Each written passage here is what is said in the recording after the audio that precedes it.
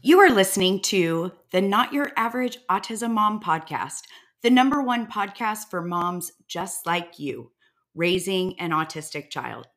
How are moms like us who didn't plan for this unique parenting journey embracing life just as it is right now, instead of staying stuck in wishing, hoping, and dreaming it was different? That is the question. And this podcast, along with our Let's Talk Autism newsletter and our private sisterhood, will give you the answers. My name is Shannon Urquiola, and I have been traveling this journey for over 2 decades. I have been where you are. All right, stay with me and let's get on to this week's episode. Episode 43.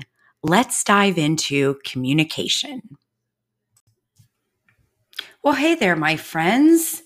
So today is July 1st, 2021, when this episode releases. So for those of you who are listening when it's released, I hope that your summer is off to a wonderful beginning.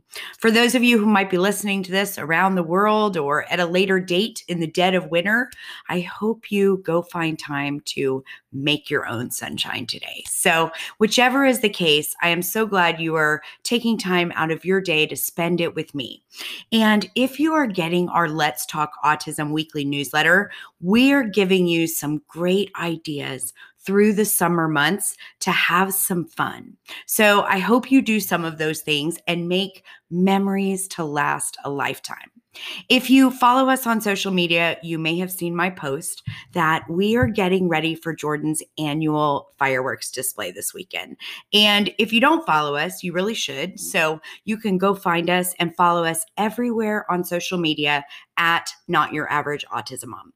So Jordan hasn't always liked fireworks. And like many of your littles, he spent many years scared by the loud noises and could have cared less about the beautiful lit up sky. But now he loves them. And so every year we head to the fireworks store for him to pick out exactly what he wants. And it amazes me that year after year, he remembers what his favorite ones were from the year before. And he'll say, "Mom, do you remember this one?"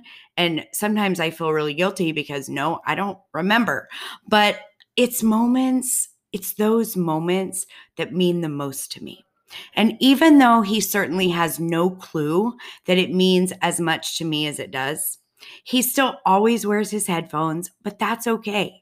Everyone that shares this annual event with us knows how special it is. So, that being said, if your littles struggle with fireworks, that's okay. Just know that there is hope that one day he or she will love them as much as Jordan does. All right, so enough about that. Let's get on to today's topic, which is the fact that communication is the key to our everyday life as a human, right? Just as a human being in general. So imagine our kids who struggle with communication in so many ways. Communication is the pathway to navigating the world we live in. We communicate, our wants and needs and likes and dislikes. We communicate to share information, and we use it to build relationships.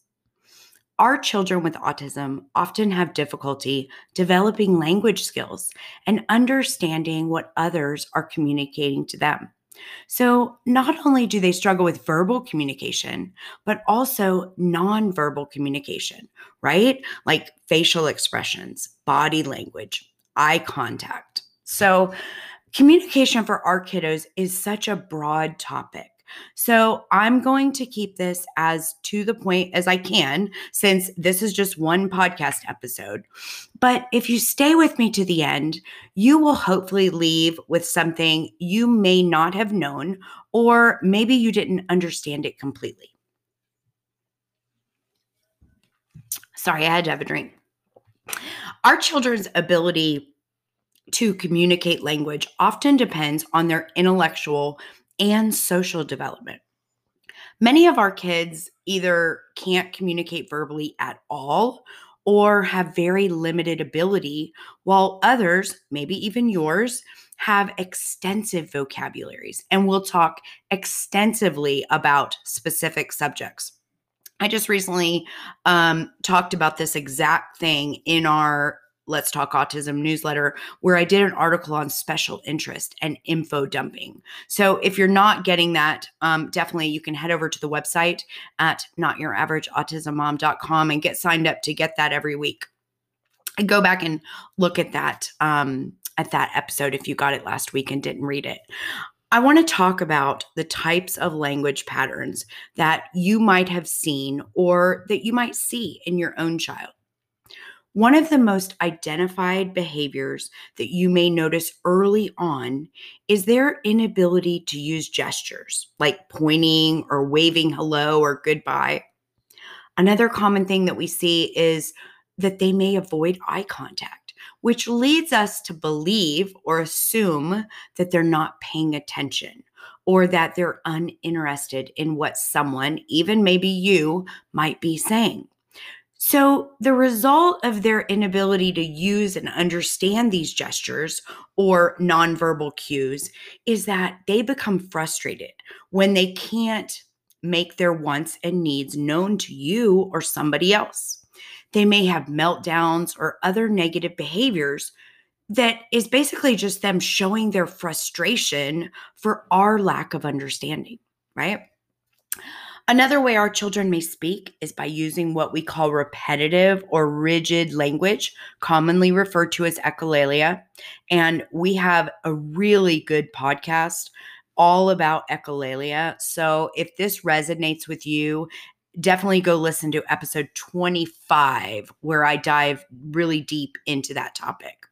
But they may repeat phrases during a conversation that have nothing to do with the current conversation, or they continually repeat words or phrases that they've heard over and over again.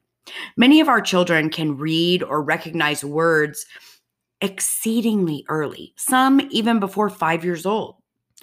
The problem is they lack the ability to comprehend what they read. So they can read the words, they know what the words are, but it's putting it in a story or putting it in context that they don't understand. They may not respond to someone else speaking to them, even if they're called by their name. They are developing some speech and language, but not what is considered to be normal development. A lot of times, like I talked about before, they have a narrowed or a specific interest, and they can tell you all about that topic of interest, but they're unable to have a back and forth conversation about the same topic. They're basically talking at you. And my son Jordan still does this at 25. Everything with him is talking at you about what he wants to talk about or ask a question about. And look, we still find it very difficult for him to listen without asking questions, which makes watching something we want to watch, whether it be on the news or a TV show, very difficult because he often asks nonstop, excessive questions that would be irrelevant to most of us, but not to him. So, teaching our children to improve their communication skills is so critical in helping them reach their full potential. A speech and language pathologist is a health professional trained to treat individuals with voices, speech, and language disorders. Now, this is super important to know and understand. And I have worked with so many families who did not understand this, who did not understand the differences. So I want to talk about this a little bit real quick in detail. So while both are ways that we communicate, there is a difference between speech and language. Speech refers to the oral or motor aspect of producing, pronouncing, and articulating sounds. Speech is the verbal beans of communication. It is articulation, how sounds are made, and fluency, and the rhythm of speech. So it's the physical act of talking. When a person is unable to produce speech sounds correctly or fluently, then they have a speech impairment or a speech disorder. Now, this might be somebody who stutters or speaks unclearly. My son Jordan has a speech impairment. He does have a stutter at times when his thoughts are going faster than the rate he can get the words out to say what he is thinking. And because he speaks very fast and his words don't come out fluently, it makes it very difficult for most people to understand him unless they spend a lot of time with him. I will tell you, even Dave and I have a difficult time understanding him sometimes, and we have to have him repeat himself, which can be very frustrating for him and for us at times. It's funny, when he was younger, I took him to one of the very best and renowned speech pathologists in Central Florida who did an extensive evaluation on him to determine how he could help.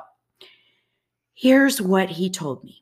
Unfortunately, while he felt very confident that in a typical person with Jordan's speech deficits, he could absolutely help correct them, but because of Jordan's autism, Jordan lacked the ability to understand that his speech deficit was a problem, and therefore he had no interest in learning how to change it.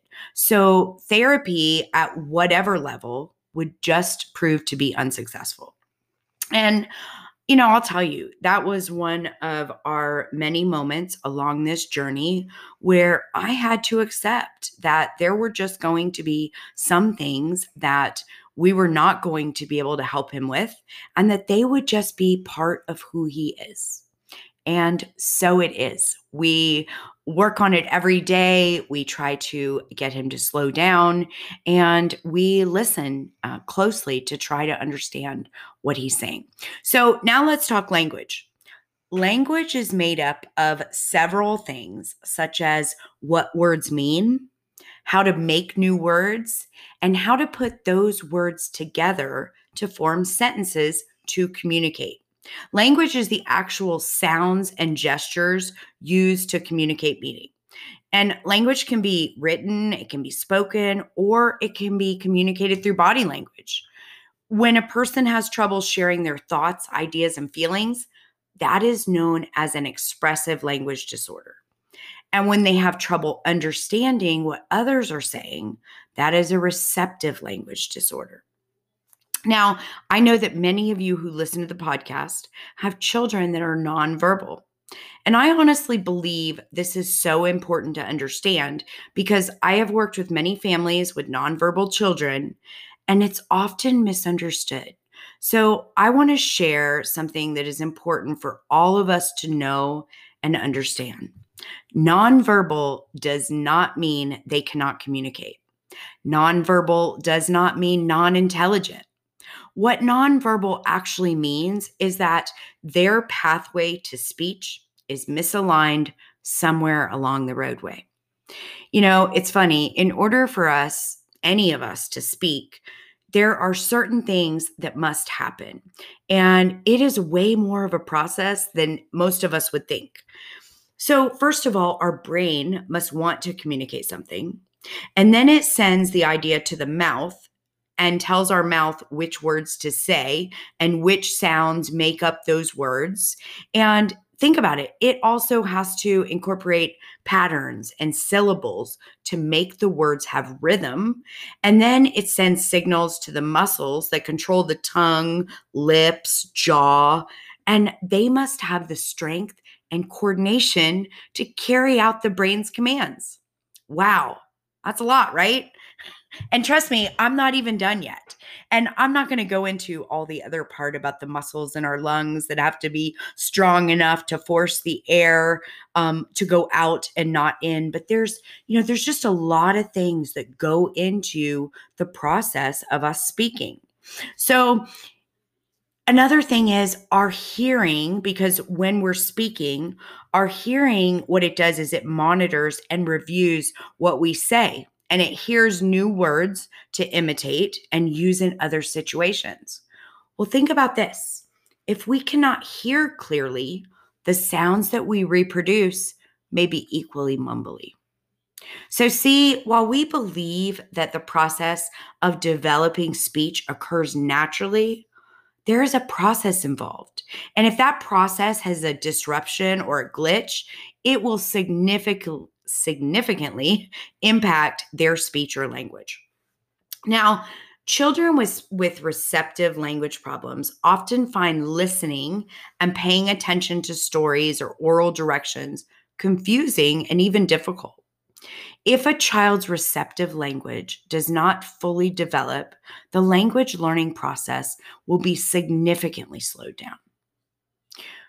For children to begin using and understanding spoken language, they must hear well enough to distinguish one word from another.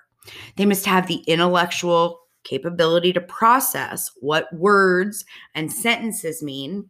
They also have to be able to store the information and recall those words and sentences when they're communicating an idea, right? They must also have social interests to want to communicate with others, which is sometimes the biggest challenge with our kids with autism. So, for our nonverbal kiddos, it is our job to help them learn to communicate in a way that they can be heard. And there are many options, and what works for one child may not work for another. Augmentative and alternative communication might be sign language. It might be PECS, which is a picture exchange system, or an electronic device, of which there are so many today. Now, when it comes to language skills, many of our children with autism may be way ahead of their neurotypical peers. They may have a vocabulary beyond their years, and some of them even memorize the rules of language and are particularly good at spelling or learning new words. However, it's the everyday use of language for social interaction that is often the most challenging for them. Many of our kids will struggle with what is called pragmatic language or social language. And this also goes back to talking about the context of language, which I talked about in detail back in episode 40. So if you haven't listened to that episode, it's called The Impact of Mind Blindness.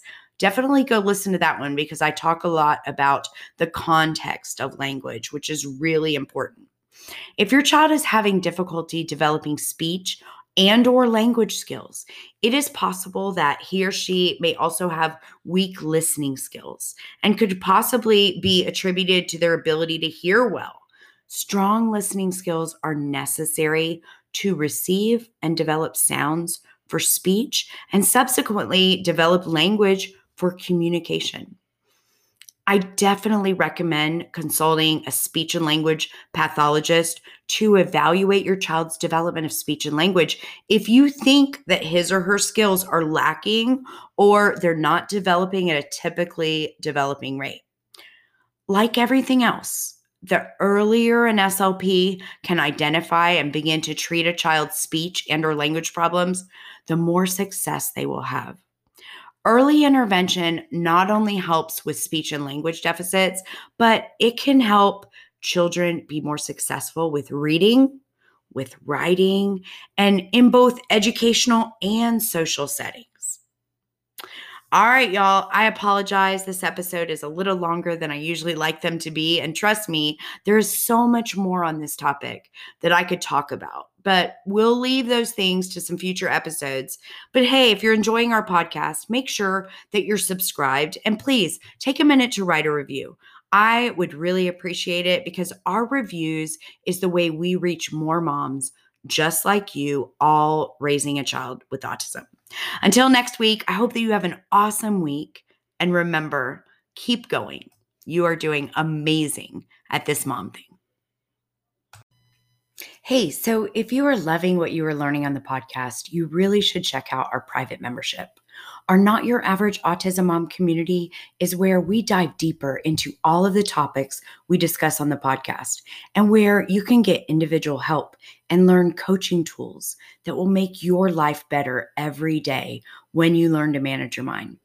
You will have access to all of our training and resources that you will need along your autism parenting journey.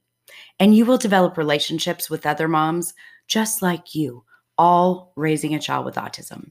It is my absolute favorite place to be, so head on over to the website at www.notyouraverage.autismmom.com to get all the details. And please, if we're not open right now for new members, we only open a couple times a year. Be sure to join the wait list so that you'll be the first to know when we're going to open. I hope you do. I would love to work with you inside.